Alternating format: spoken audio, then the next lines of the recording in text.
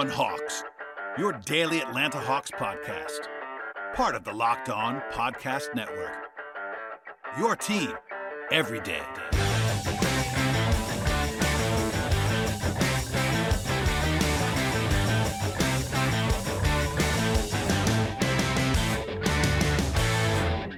Hello, friends. Welcome to episode 1184 of the Locked On Hawks podcast. I am your host, Brad Rowland, and joining me, as he has many times, but not for a while, is Ben Ladner. Hello, Ben. How are you? I'm doing well. Thanks for having me. It's good to be back. Welcome back. I appreciate you doing this. And for everyone watching on video, you can now see Ben. As we talked about in the last podcast, we have now launched to where, if not all, most of our episodes will be on YouTube. I was joined by Glenn Willis on Friday, and we talked about all kinds of stuff that's still in the feed right now, and it definitely helps us, even if you're not a huge YouTube watcher, and honestly, I'm not a huge YouTube podcast subscriber, but if you want to help the podcast, please subscribe on YouTube as well, and that really helps us to grow the show. With that out of the way, Ben will be joining me on, I think it's going to be a two-part episode, but this first episode, I should say, will be about the Hawks. Probably talk about some Eastern Conference stuff later on as well. And Ben, you are someone who I always say I trust your opinion, even though you're not necessarily on the Hawks beat anymore. I try my best to not put people in positions where they have to talk about the Hawks in depth that don't watch the Hawks, but I know you watch enough to get by and talk to me. So I do appreciate all of your investment. And, the Hawks are under 500 at the All-Star break. I have to ask you, sort of a way to get into this thing. Did you expect that? Because I know I didn't. I did not. I was probably a little too bullish on the Hawks coming into the year. I think I had them like finishing third in the East or something. That obviously appears like it's not going to happen. Although, things are fluid in the East. You never know, but that seems pretty far-fetched at this point. It's under 500. I think there was a reasonable case for like a reasonable world in which that could happen, although the world in which it has happened is not always reasonable or rational or whatever. But there was you could see how that could happen, right? Young team coming off a conference finals appearance, and everyone kind of wants to do a little bit more. They want to be a little bit more involved. We saw that with Cam Reddish, and it ended up getting him traded to New York. Guys want bigger roles. They want to take the step forward that they feel like they can coming off of the conference finals run. So you could see them taking a step back, at least in the playoffs, if not in the regular season. I sort of looked at it like they would sort of kind of pick up where they left off in the regular season, and then probably take a step back in the playoffs. But I didn't see this kind of ugly start coming for them. Even their offense early on in the season was kind of a struggle. Their defense has been a struggle all season. And I think, I wasn't expecting them to have like this elite defense or anything, but the defense has been even worse than I expected. The offense has been probably even a little better than I expected, but just the net kind of gain of that has been, pretty underwhelming. And I think probably not commensurate with the talent level of this roster. I think it's been more just kind of a question of fit, and guys, and injuries, of course, have played a role in it too. But, when healthy, guys not really knowing what their role is, kind of Nate McMillan having to figure that out, guys not being as good as they were last season, guys not being as healthy as they were last season. And all of that has come together to produce just this aggressively underwhelming season. You can imagine how many times I have discussed the 3-week COVID mania that happened in the middle of the season and how much that affected them. And it did affect them more than most teams. And they got pretty unlucky with when it happened too. It hit them right after the league basically decided to give up. And it was like, all right, just sign replacement players now. And the Hawks had to do that the entire way. But even with that caveat, they've obviously been below what they were expected to do even by you and I, and really even the consensus, which might have been a little bit lower than you and I, where they were still below that at this point. I want to start on the optimistic side, which is the offense. And they're number 2 in the league in offense right now at the All-Star break, which is, if you told me that, I mean, you mentioned it a second ago, if you told me they were number 2 in offense and below 500, that kind of blows my mind, to be honest. Not that we didn't know that they were better on offense than defense, but number 2 in the league is something totally different. And Trae Young, is Trae Young. He's fantastic. He just had the All-Star weekend showcase to get 10 assists in the All-Star game. I was watching the All-Star game, but I was not exactly dialed in the way that it normally would be. But I'll just say, my personal opinion is that Trae Young has been fantastic this season. People are going to, I'm sure, attribute some of this underwhelming stuff nationally to what's wrong with Trae Young? Why is this team that he's the best player on? Why are they underachieving? But watching this team every night, he is not the problem and hasn't been the problem. He's the same guy in some respects in terms of weaknesses and strengths, but in my mind, he's been pretty darn good this year.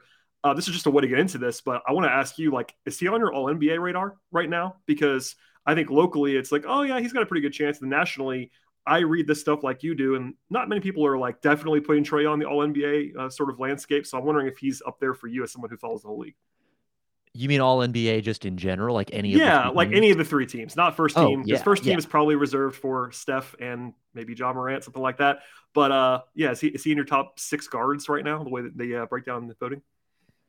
I mean, I don't know if this is a hot take. I had him. I did on the podcast I host. We did our mid-season awards whenever. Hi, John, your co-host. Hey, yeah, Hi, John. probably like 2-3 weeks ago. I don't know how long ago.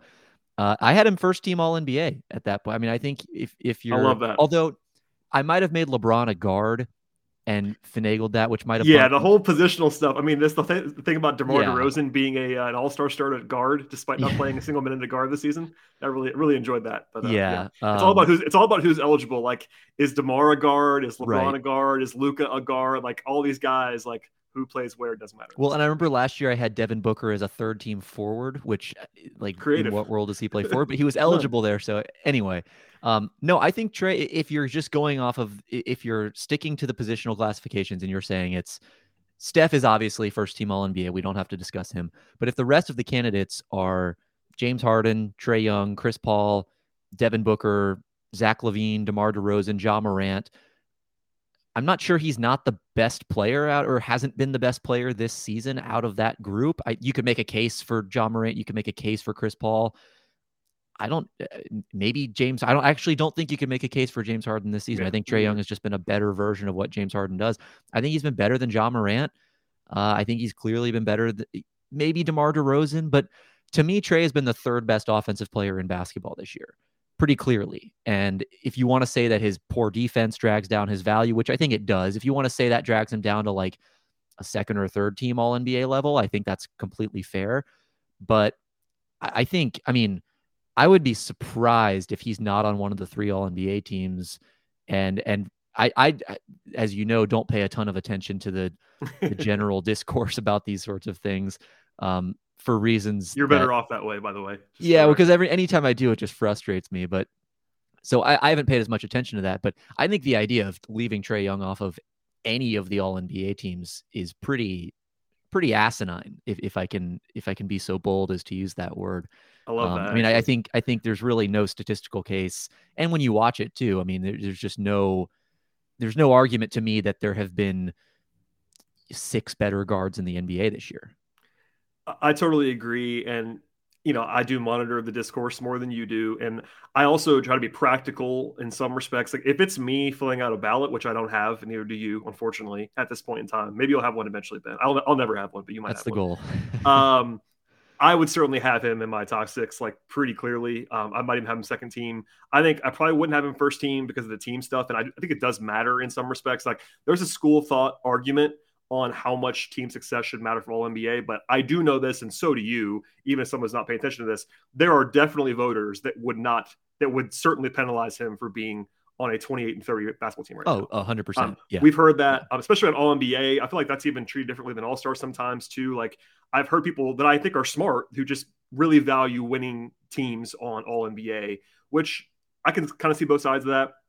For me, I don't blame Trae for the record. I think he has been the reason they've been winning more so than the reason they've been losing, if that makes sense. Yeah. So the thing, sorry to cut you off, but the thing to me is you look at how are the Hawks succeeding and how are they failing? Yep. The reason, to the extent that they are having success, it's because, like you said, they have a top 3 offense. They have one of the best offenses in the NBA, and Trae Young is the reason that they have one of the best offenses in the NBA. So the thing that he brings to the table is translating to them succeeding in those areas. And of course, the things that he doesn't bring to the table, that's part of why they're failing. So you can make that argument too.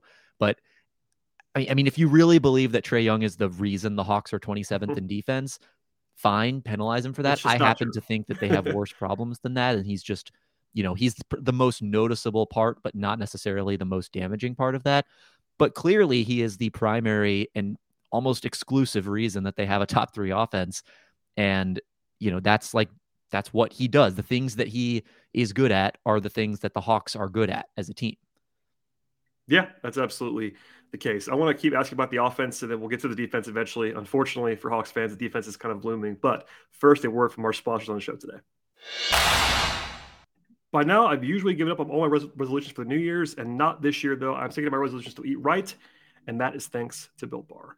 Built Bar is fantastic, and honestly, it's not like a real resolution in some respects because I actually enjoy eating Built Bar. Have you tried the Puffs? Because if you haven't, you're missing out on all the best tasting Built Bars that there are, in my opinion. They have protein-infused marshmallows. They're fluffy, they're marshmallowy, and they're not just a protein bar, they're an actual treat, and they have 100% real chocolate to boot.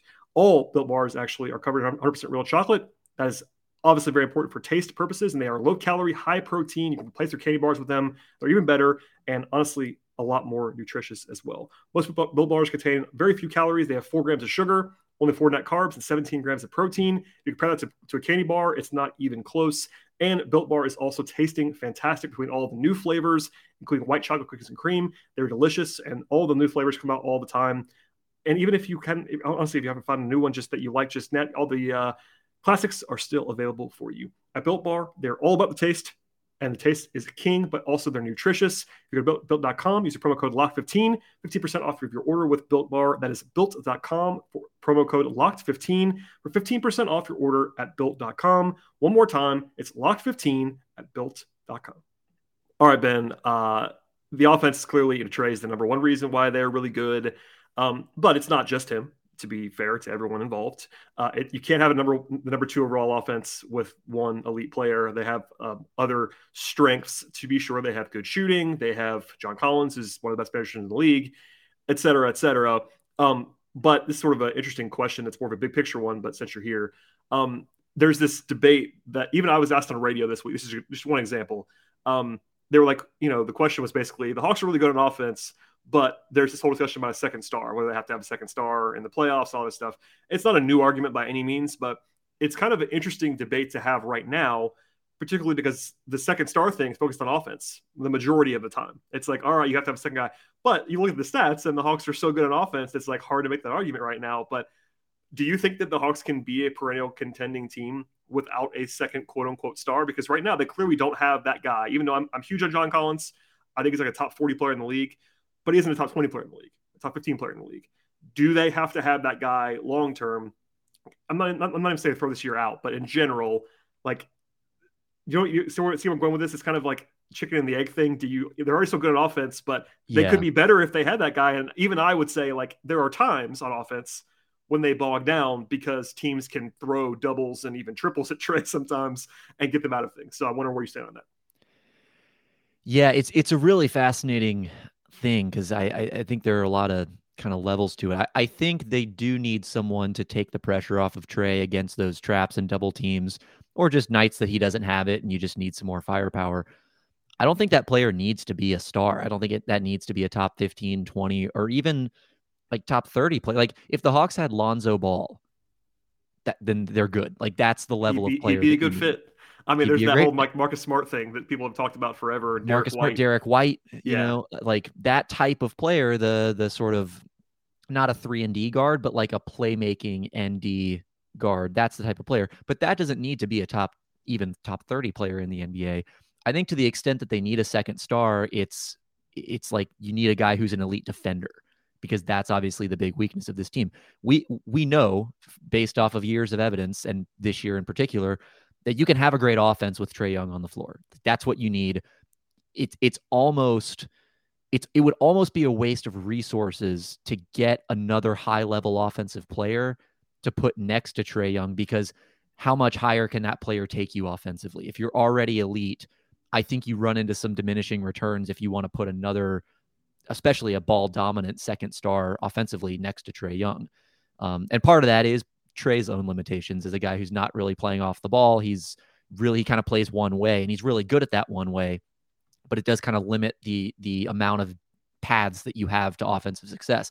Yeah. That said, the path that the Hawks have is clearly a successful one. So I think if the Hawks do need another top 15 player or 20, whatever you want to set the number as, it's a defensive player. They need like an elite defender, not saying that this would happen necessarily, but like a Rudy Gobert type, just an elite defensive player who can anchor your defense, cover up for what Trae doesn't do well, cover up for what the rest of the roster doesn't do well. And sort of in the same way that Trae elevates the team to that high offensive floor, someone who can elevate the team to that high defensive floor, regardless of the surrounding personnel. Those guys are pretty hard to find. So I don't know if the Hawks are, realistically going to be able to get that guy. But to the point of they need another high level offensive player to put next to Trae Young. I mean, I think in theory, like diversifying the offensive structure and approach could, like in theory, that makes sense. I just think the numbers kind of bear out that wouldn't necessarily, that's not what they need really, because they're already so good on offense playing this way. No, I totally see where you're coming from. And when people say that to me, I always kind of push back on the offense first or offense only guys. Like there's always been this thought about like pairing Trae Young with Bradley Beal or pairing Trae Young with, I don't even know, pick another guy. Donovan Mitchell's been a popular one recently because like there's this rumbling that he might, but like, yeah, I'm not saying that you're suddenly worse with those guys. They're really good players. They're stars. But if it's me, I would not want to pair Trae Young with another small ball dominant guard. That doesn't make any sense to, I mean, who sucks on defense. Yeah. I get the theory of just bringing in the talent and you try to just have the best offense of all time. And I guess that may be a working theory, but like, kind of like what you said, they're already so good on offense that maybe they get a little bit better if you bring in Donovan Mitchell or Bradley Beal, but defensively that might even make you worse than you are right now. And you're already bad. So it's for me, it's the guys that like your Jaylen Brown types, not that he's a great defender, but he's a guy who can play defense and be your number two in offense. That's the kind of player I'd be looking for. Of course, everyone's looking for Jaylen Brown. That's not a revolutionary thought, but every time I get asked about one of those small guards or one of those offense first players, like for a while there was Karl Anthony Towns. And it was like, okay, this cat, he's a better defender than some of those guys that we just talked about, but he's still a limited defensive player. And yeah, it would be one heck of an offense with Trae Young and Karl Anthony Towns, but can you stop anybody? I don't know the answer to that. And you talked about Rudy Gobert. Clint Capella was not Rudy Gobert last season, but he was like 5%, 10% worse. He had the best year of his career. And even with Clint Capella being legitimately an all defensive candidate in my mind, like he was a top probably 6-7 defender in basketball last season. Mm-hmm. They were still like 17th in defense for the full year. Like, and he was that good on defense. And it's because he was doing anything he could do, but on the perimeter. And again, it's not just Trae. I want to stress, and I know you agree with me on this. It's not just Trae. Point guard defense, he's bad. He is a negative. No one's saying otherwise. But in my mind, he can be the same way he is now defensively, and you can build an adequate defense, but you can't have huge weaknesses elsewhere. And the Hawks have been playing too many guys this season who are negatives elsewhere, whether it be Bogdanovich, who struggled pretty badly defensively in my mind this year, whether it's Gallinari, who is quite flammable defensively at this point. And even behind Trae, when he's off the floor, like Lou Williams is obviously really bad on defense. Yeah, there are lineups around him. Like if you put Kevin Huerter, DeAndre Hunter, John Collins, and Clint Capella around Trae Young, you can play defense with that group. But that's kind of your only group that you can play around him and play well defensively. So I don't know. I mean, it's just this double-edged sword. But I think we're kind of on the same page. Like the offense is not the problem. That speaks for itself in the numbers and working on the margins, because, the logical question after this season, if you assume it's going to be this kind of disappointing campaign where maybe they make the playoffs, but they lose in the first round, it's like, all right, what now? Because the same team is under contract for next season. They could run it back if they wanted to. It's just kind of hard to do that when you've just had this 500-ish kind of season. And of course, the question everybody asked me on radio, whatever, is like, what do they do now? And it's like, all right, well, I'm not in charge of transactions. I can't tell you exactly what they're going to do. But I will say, and I have said, it will surprise me if they run it back. Like, I think they're going to move on from somebody, whether it be Bogdanovich, Gallo's kind of the obvious one, maybe even Capella, because they have a Kongwu kind of ready to go in that role. They have some stuff they can do, but I think we agree. It's the defense, and the defense. Yeah. Yeah, to me, the Gallinari is someone they probably should have looked, and maybe they did, and they just couldn't get a deal done. They kind of looked, I think. Yeah, someone they should have looked to move at the deadline. The framework I was thinking of was like Gallinari for Gary Harris, plus Gallinari plus whatever you need to add for the Magic. There was a Goran Dragic rumor out there where Toronto was asking for Gallo for Dragic, and I think the Hawks said no. I think that's probably the right move to say no to that. I agree, but it's like that's kind of a similar thought process. And Yeah. Nate McMillan is also the domino here. He's not personnel in charge, like he's the head coach, and they've kind of run their offense through Gallo a lot in second unit. I think he kind of likes that. But as much as I do value Gallo's offense defensively, it is what it is at this point. Yeah, and the other thing, going back to the general question, I think the way to think of it is, let's say you do add a second Bradley Beal or something. Like, what shots is Bradley Beal creating that Trae Young does not already create? And to me, the answer is not good ones. Like, he's not adding more than like a 5% boost of efficient offense to what they already have. And so it's not, like you said, it's not that, Donovan Mitchell or Bradley Beal would make the Hawks worse offensively, but it's the opportunity cost. If you spend whatever resources it takes to get one of those guys, money, draft picks, players on your current team, then those are now resources that you cannot spend on a defensive player, which is the more pressing need, right? So it's more about the opportunity cost and I guess the diminishing returns. If I'm starting to sound like an economist or something, but it's more about that kind of stuff than it is about just the raw gain that someone would give you. Of course, another top 15 offensive player would make the Hawks better, but at what cost and to what end? I think those are the more relevant questions. Yeah, and if you're the Hawks, I've long sort of, defended the Atlanta market. I think it's a bigger market than people realize that it is. It's a major city. But if you're the Hawks, you probably only get one chance at one of those all-in kind of trades. Mm-hmm. Like, this is not a situation where you can make that move and then the next time it comes around, like, you're not the Lakers. Like, every 3 years, you're not going to have this opportunity presented to you where a guy wants to come to your team. Like, you probably only have one of these. You can't screw up every possible decision and still get LeBron James. It's exactly what I was kind of referring to there. But yes, it's it is what it is. But I think that's probably that's prudent discussion. All right, before we get to my last little topic on the Hawks here, a word from our sponsors on the show today. Football is over for this year, which is unfortunate, of course, but basketball's in full steam for both pro and college hoops. From all the latest odds, totals, player performance props, and where the next coach might be headed, BetOnline.net is the number one spot for all of your sports betting needs. BetOnline remains the best spot for all of the sports scores, the podcasts, and the news this season. It's not just basketball either, even if we love basketball in this space. BetOnline is also your source for hockey and boxing and soccer, and auto racing, UFC, baseball when it happens, et cetera, all the way up to the Olympic coverage that's been happening in the last couple of weeks. Head to the website right now, BetOnline, or use a mobile device to learn more about the trends and all of the action this season. One more time, check out betonline.net. BetOnline, where the game starts. All right, Ben. I want to ask you kind of the rest of the season question that is very obviously lingering out there. The Hawks are currently in a tie for ninth during the All-Star break with the Hornets. They're, I guess, a game behind in the loss column. Sorry, they're a game ahead of the loss column of Charlotte.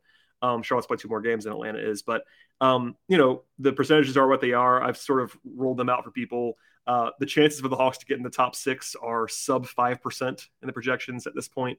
And not only because they have to win a bunch of games, but because they have to have 4 teams go behind them. That's the toughest thing about this. Like, they're only, quote unquote, 5 games behind the 6th spot, but there are 4 teams ahead of them for that spot. That's what makes it hard. So I have to ask you, like, we know right now, and there's some uncertainty with John Collins as we speak. Like, he's had this injury. He missed the last 3 games. We don't have an update on him, so kind of bake that in, I guess, a little bit. But what are you expecting from the Hawks? Not necessarily a record, but, like, can they make a run at the 8 seed? They're 2.5 games behind Brooklyn. That's kind of what I'm targeting. I think it's kind of as high as you can realistically project the Hawks to get to. It might be the 8 seed, and maybe that depends on what Kevin Durant's status is. But what do you see the rest of the year from the Hawks? Yeah, well, you mentioned one of the big variables with Brooklyn and Durant and Kyrie, and not to mention Ben Simmons, who is now on the Brooklyn Nets. And might play pretty soon, I guess. I'm assuming. Yeah, maybe we don't know. But that integration process, and because the thing, like, Ben Simmons is probably coming back before Kevin Durant, although who knows? But, like, they might hold him out until Durant plays. That's a popular notion that maybe they hold him out until Durant comes back. Yeah, that would certainly maybe help them avoid the issue that I was going to describe, which is they're going to have to integrate Simmons, and then they're going to have to integrate Durant back into that mix, into which Simmons is already trying to get familiar, which just puts a lot of moving parts into a team that's already pretty unstable as is. Even with Durant, he obviously helped stabilize them a lot, but even with him in the lineup, they were still kind of You don't necessarily know what you're getting from the Nets on a nightly basis. The other variable, I think, is Toronto, who currently has the 7 seed at 32-25. I just worry that they're going to, I mean, we'll talk more about this in part 2, I'm sure, as we get to the rest of the East, but I just wonder if they're going to kind of break down as the season goes on. I like playing the 7 Thad guys Young. every night. Yeah, I mean, they can play Thad Young now, so he gives them a little bit more depth, but he's not Pascal Siakam in the sense that you can play him at the 3 or the 5. I mean, he kind of gives you like, Nick Nurse is a mad scientist, so he'll play him all over the place, but he doesn't have quite as much positional versatility.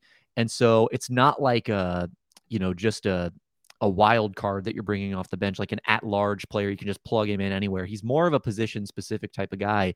So he's not expanding their depth in quite the way that, maybe a more versatile option could. And I like Thad Young in Toronto, but I still think that their rotation is pretty tight down the rest of the season. And they've already played some of their best players a million minutes. I think like 4 out of the top 6 leaders in minutes per game are on Toronto. And so do they break down and fall in the standings a little bit? Does all of that wear and tear maybe contribute to, hopefully not, but one of their key players suffering an injury that they might not have suffered if they'd been more well rested? I'm not enough of a medical expert to speculate on that accurately, but like we have seen that kind of wear and tear contribute to some long-term injuries or just guys getting tired. Like Scotty Barnes is a rookie.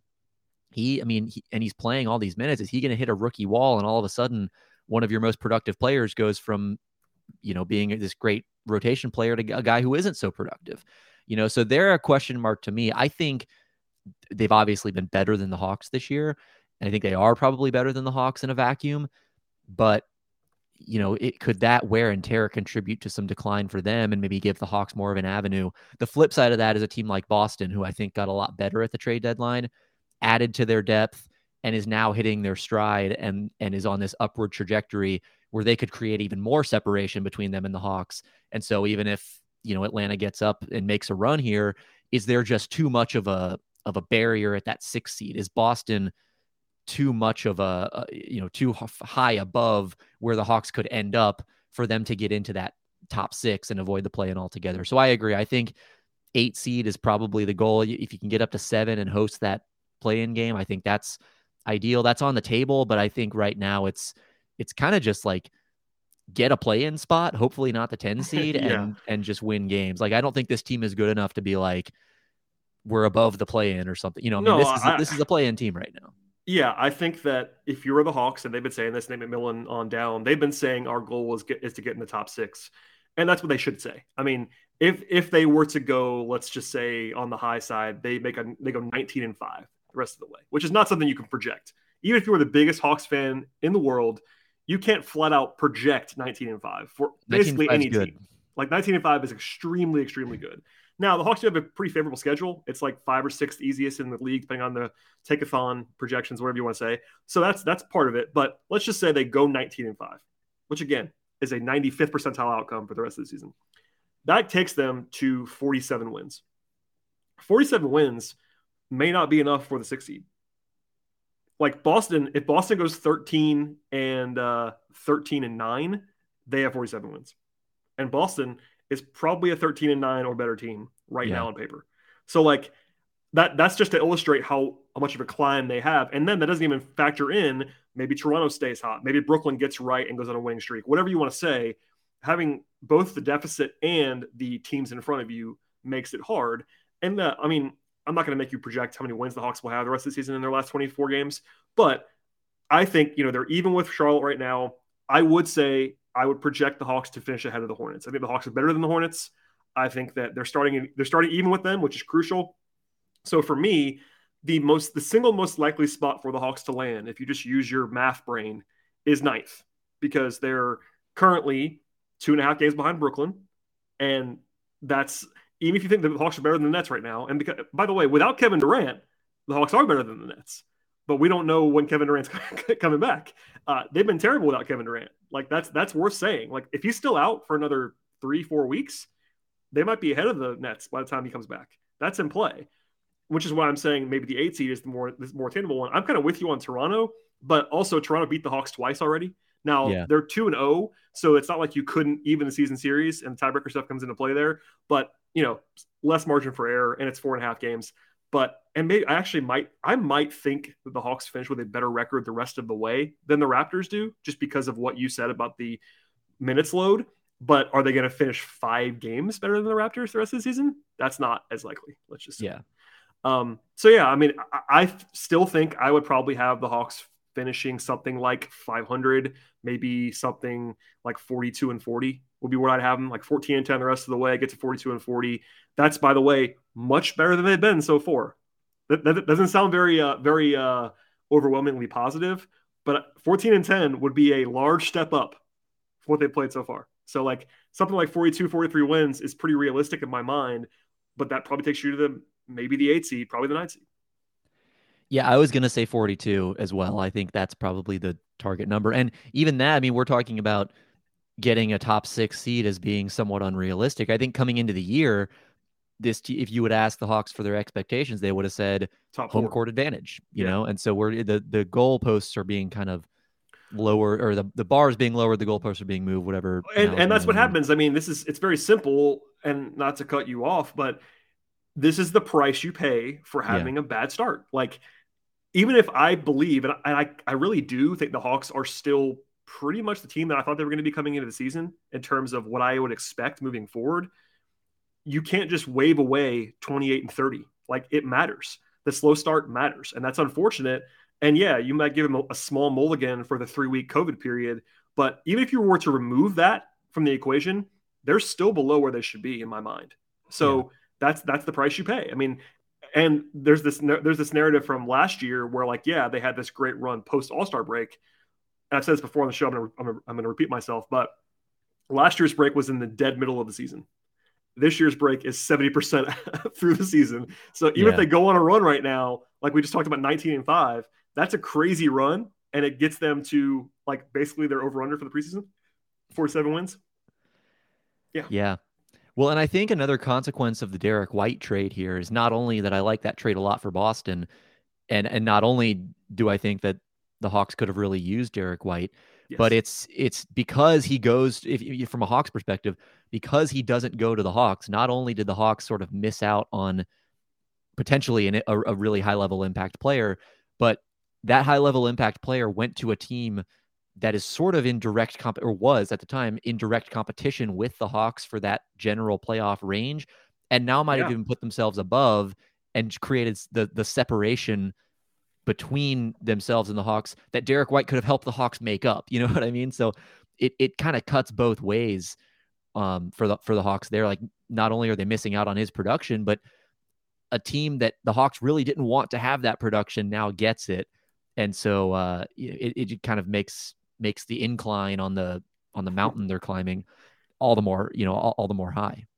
Absolutely. And I try to stress that it's not me being pessimistic because, like I said, I think the Hawks are going to be better the rest of the way than they've been so far. But the hole is what it is, and the obstacles are what they are. And, like, do I think that maybe they could outplay Toronto the rest of the season? Yes, they could. But 4.5 games is 4.5 games with a small window to make them up. So not to hold your feet to the fire, but it sounds like you would probably have them 9th if I had to make you choose right now in terms of the rest of the season projection. So beating Charlotte but not doing quite enough to overcome Toronto and Brooklyn. Is that where you have them? Yeah, I may be a little lower on Brooklyn than even you are. I mean, like you said, they've been bad. It's all about when Durant comes back. I mean, I swear to you, like, if you told me he was out for a month, I would give the Hawks maybe even the edge despite a 2.5 game. And that's not a small thing. Being 2.5 games back with 24 to play is a big deal. Yeah. But they've been so bad without Durant that I would probably have the Hawks ahead. But if Durant plays in 2 weeks, they were, if you go back this far, they have been good anytime Kevin Durant has been playing for 2 years, basically. Like, they're quite good. I'll say, I mean, take this with a grain of salt, obviously, because of what we said about the unknowability of this, but I'll say the Hawks finish 8th, partly because we don't really know about Durant's injury and he has an injury history. I would try to play that safe if I were Brooklyn, although, Durant seems like he wants to play as many minutes as humanly possible. So maybe that factors in. I'm also just not as high on Durant as a player and his impact as a lot of people seem to be. So maybe that comes into play here. I'll say it's like a toss up between the Nets and Hawks for 8 and 9, and then Toronto probably stays put at 7, and I think Charlotte's 10. I was gonna mention, is there a possibility Washington kind of sneaks in from underneath? I think they're just so bad right now, and the Knicks are bad. The Pacers, Detroit, Orlando, obviously. It's kind of weird how like little I care about those teams because they're not that. Yeah. Honestly, the Hawks are closer to the Wizards than they are to the Nets, and they're closer. Like that's where that's where the Hawks are actually closer to the Knicks in the standings than they are to the Raptors. And yet it feels like they're so far apart. Well, that's what I'm saying. Like I don't worry. I mean, maybe I'm gonna jinx them here. I don't worry about, especially the Knicks. The Knicks I think are kind of DOA. The Wizards are only a game behind the Hawks, but there's just nothing on that team that I could look at and be like, yeah they're gonna catch the Hawks. I just don't see it at all. I mean, they had a great start to the season that kind of surprised everyone, and I'd never believed it, but it happened. I mean, they won the games, but I just don't see them doing much. Yeah, I mean, their best player is out for the season, and their star like free agent acquisition got traded to the Mavs. And is Porzingis going to play? I mean, I don't know if he's going to play. Does it matter if he plays? I mean, I think he's still a pretty good basketball player, but like impact wise, on that team, I don't think he's going to change their fortunes a ton. Yeah. So no, I'm with you. So yeah, I think that we're kind of in the same place here. Like if Durant was playing today, I would definitely not see the Hawks passing the Nets. But if he's out for a while, I can totally see that. And listen, I do think that there is a non-zero real chance that the Hawks do go like 18-6 the rest of the way. I wouldn't project that, but we've seen this group get hot like that before. And that's probably a little bit more like, especially locally, you can imagine this, Ben. There's been a lot of references to that. Well, this team has done this before, so it's true. They did do it before, but it can also be a crutch because if you're just watching this year's team, there isn't a whole lot to tell you that's coming, to be honest with you. It's just the memory, and I get this. There's the memory of that last year run with this same core, the same cast of characters. So it's possible, but in terms of like percentage chance that they go 18-6, it's not very high in my mind. So we'll see. Yeah, no, I'm with you, and yeah, it comes down to health too. I mean, that's kind of the unspoken thing of this is just DeAndre Hunter missed a lot of time early in the season.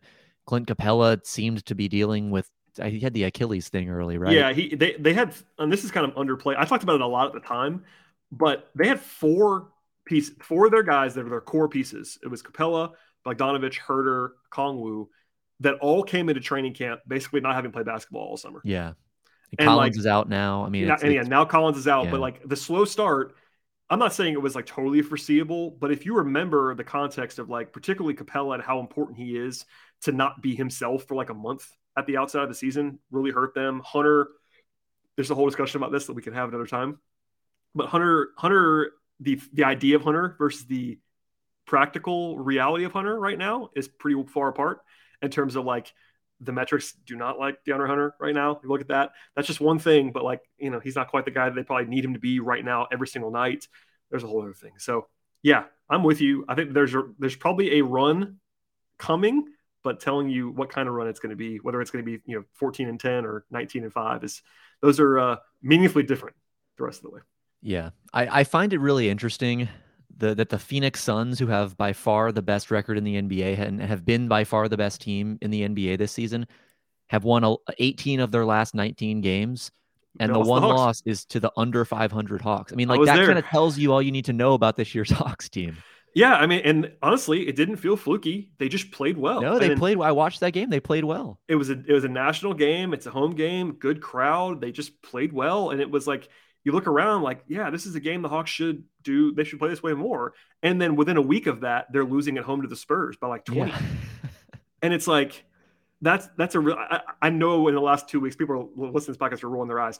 I've kind of probably gone too far on this, but that is a game that I cannot believe they lost, and in the way that they lost it. And I'm not someone who dwells on these single results very often, but to come out after all of this, you make this huge run in the standings, you won a bunch of games in a row, you're playing an undermanned Spurs team, post-deadline, no Derek White, etc., and you're down like 25 in the first half. It's like, how? Why are you? This is a microcosm of the Hawks season. Anyway. Yeah, says it all. It does. Well, Ben, that's enough on this particular episode. We're going to bring you back for part 2 / later in the week. But before we do that, please plug yourself. You have a podcast that we referenced earlier. You do written content as well. That is fantastic. So where people find your stuff. I know you don't tweet very often, but your Twitter handle's on the screen on YouTube. I'll tell you that right now. So there you go. You've given away the secret there. You've told people how they can find me. Well, real quick before I get into that, I did want to mention one thing that I found really interesting. I don't know what to make of this. I think it's really interesting. Love it. Okay, so Trae Young has a 39.5% usage rate, right? Second highest 39.5%? That's obscenely high. On cleaning the glass, so filtering out garbage. Yeah, okay. And their usage rates, like Chris higher. Paul has like a sub 20 usage on Basketball Reference and like 25 on cleaning the glass. Yeah, okay. I was thinking of Basketball Reference and I was like, wait, 40% usage is like ridiculous. Yeah. Moving on. Go ahead. So adjust calibrate your scales differently here a little bit. But Trae has a 39.5% usage. Cam Reddish had a 21.7 usage when he was on the team. He is obviously no longer on the team. He is not. Lou Williams has a 24% usage, and no one else is over 20. So essentially, Trae is like tops in the league in usage rate. Lou Williams is like normal backup point guard scorer type of usage, and no one else is using more than a fifth of the possessions. Yep. I think like if I just looked at those numbers and you asked me to guess, is this a good thing or is this having positive or negative impact on the Hawks? I would say probably negative. And yet, top 3 in offense, they're really good with Trae on the floor. I mean, it seems like just putting the ball in his hands every possession is working, but it also feels like maybe they should diversify a little bit. Could they get more out of the team as a whole, especially in the playoffs, if they try that approach? I don't know like what the answer is or what that stat even means if it means anything, but it strikes me every time I look at the Hawks on cleaning the glass is just like such a chasm between Trae and everyone else. And maybe it should be that way, but I don't know. It also feels like between some of the other guys they have on this roster, maybe the best way to get the best version of Bogdan Bogdanovic is to empower him a little bit more. And same with Kevin Huerter or those types of guys. I don't know. I don't know what the answer is. Yeah, no, it's a great point. And I think that recently Bogdanovic's usage has gone up. And he's been a little bit better for it.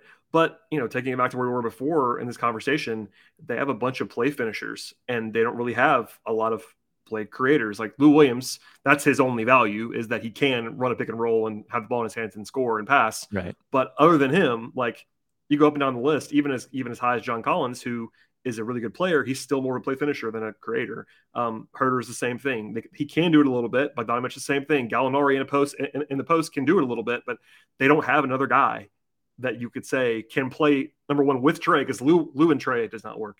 I don't care what anybody says, it doesn't work. They still try it, and it doesn't work. But they don't have anybody else on the team that can play alongside Trae. Bogdanovic is the closest thing they have, which is a point I made, I think, on last week's show. Like if you're trying to figure out who the number 2 is in terms of just like shot creation, like hand the ball to a guy, go get a shot, it's Bogdanovic is their next best option. And I'm not sure that's good enough, to be honest with you. But he's been good. He's been good recently. So that's good. It's a good point by you, though. The chasm is just insane. And the Reddish thing, I mean, if we're being honest, Cam's usage was far too high. Way too high. When he was playing too. So him being the only guy there is like kind of telling as well. All right, Ben. Well, thank you for that. That was a good insight. I'm sure me being a bad host. We didn't get to that before that, so that's my apology. No, it's okay. I was looking for a way to bring it up. I get it. Well, now that I've done the whole thing again, but please plug yourself, Ben. Sure. Beyond Twitter, and people are not all watching this on YouTube. Some people are listening to this on podcasts as well. So keep that in mind. Yeah. So at @BLadner_ on Twitter. That's you're not going to find much more than just links. Links are good on there, but links. If you're interested in those links, that's probably the best place to find them. Doing a lot of writing for the Step Back, pretty much weekly columns breaking down just stuff that I find interesting about the NBA. So if you're interested in that, and then Read and React NBA podcast, if you want some general NBA talk, we try to go as in depth as possible on as many things as we can across the entire NBA. So if you're looking for some more kind of nuanced analysis of the league as a whole, you can hopefully find it there. And that's about it. I love the word nuance, Ben. I use it all the time. It's dead in this industry for the most part, and I appreciate The lost art, just like the you mid-range. you bringing mid-range, you bringing nuance to the table. All right, that's enough for this episode of the podcast. We're going to bring Ben back later this week, so please stay tuned. Please subscribe via Apple Podcasts, Spotify, also on YouTube if you're watching or if you just want to support the show. And we'll see you all next time.